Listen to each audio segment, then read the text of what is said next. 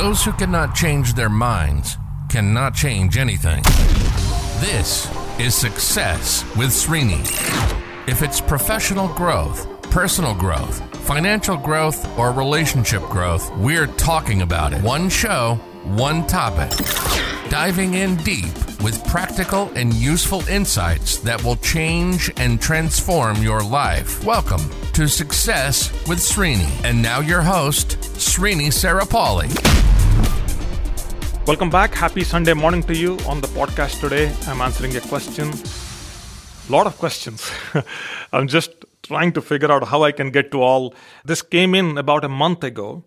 Srini, I'm starting a job next month. I wanted to check with you. What should I be doing in the first 30, 60, 90 days that will ensure that I become successful? So, this is a long question, but that's the gist of it. So, this individual is not a podcast listener and maybe a radio listener, I think, but came to a career breakthrough workshop I did in 2015 and then subsequently joined my career coaching program.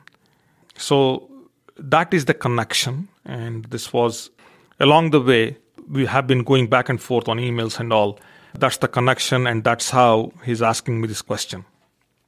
So the 30, 60, 90 days formula back in the day, at the workshop, I did share this principle. And I shared that principle back then because about 2013 or 2014, an incredible book came out by the author Michael Watkins. Michael Watkins wrote a book called The First 90 Days.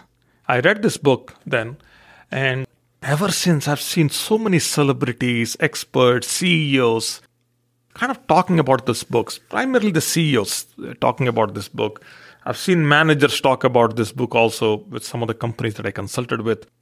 So this has become an incredible book, bestseller, international bestseller and all that. So I highly recommend. So if you're listening to this podcast right now and you're not in a job market or you're not looking for a job, it doesn't matter. I think you should read this book. So get this book, read the book. It's going to change your game. So because I was so fresh reading the book, so I kind of made it a point in the workshop that everybody, all the attendees should read that book. So I was driving that point. And there was a discussion around why the initial few days are very important, the impression you create and all that. So the short answer to the question is go back and read that book or get the book. But a more, if my answer is a little bit different. Okay, so there are specific things that I want you to do in the first 4 weeks in the job. And this is what I coach now. I train people now. I'll give these 6 steps to you. The first and the foremost thing that you have to do is understand the power structure. Day 1 in the job, try to understand the power structure. Day 2, do it. Day 3, do it. Do it for next 4 weeks. Who is powerful? Who is not powerful? Who has the leverage? Who doesn't have the leverage? You need to have a clear understanding of the landscape. The first thing I would do.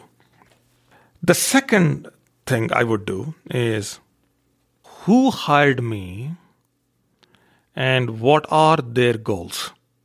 See, sometimes managers, they tell their goals, right? But sometimes they warm up to their goals, their desires. Sometimes some managers have hidden desires. They don't say it or they don't express. They take time to express. So your job is to extract those from them. So that's the second thing I would do. Then a question that I started lately adding is, does the hiring manager or the hiring person, what is their authority? And do they have respect of people? The worst thing to happen for you, and could be the best thing to happen to you, depends how you look at this, is you walk in day 1 into work and you see that none of the people on the floor are respecting the hiring manager who hired you. That's not a good position to be in. So respect is very important. I give respect more importance. Now, sometimes there are managers or leaders you find they don't have authority. Like they have the title, they don't have the authority. Like somebody formalized their power by giving them a title. You are a VP, you are a CTO or CIO or EIO or whatever. But they don't have the authority. They can't make decisions. They don't have clarity. They can't guide you. You got to be careful with that. So I would understand a bit more. And then I will focus on who in the organization doesn't want me. It's very important. Who doesn't want me? You can't say that everybody wants you. These are interpersonal dynamics. We can't assume that everybody likes us. We can't assume that everybody dislikes us either. So it's important to surgically, methodically, mathematically separate who likes and who doesn't like. And the people who really like us, what are the things they like about us? And what are the things they don't like about us? So we need to understand the likes and dislikes within the category of people who like us.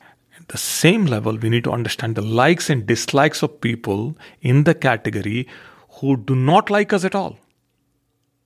And then there is also an in-between category. Sometimes this category is people who you cannot read, no matter how smart you are. And then the next question is, how can I influence them to like me, to want me? So your mind has to go there. And the last one is, in what way my work will be undermined here? I'll give an example. I hear this all the time. Happened to me in my previous life where I was an employee and I was working. I do the work and somebody else wants the credit. I do the work. Before I speak, they speak in the meetings. Not that I was a bad speaker either, but they would, and they get away with it.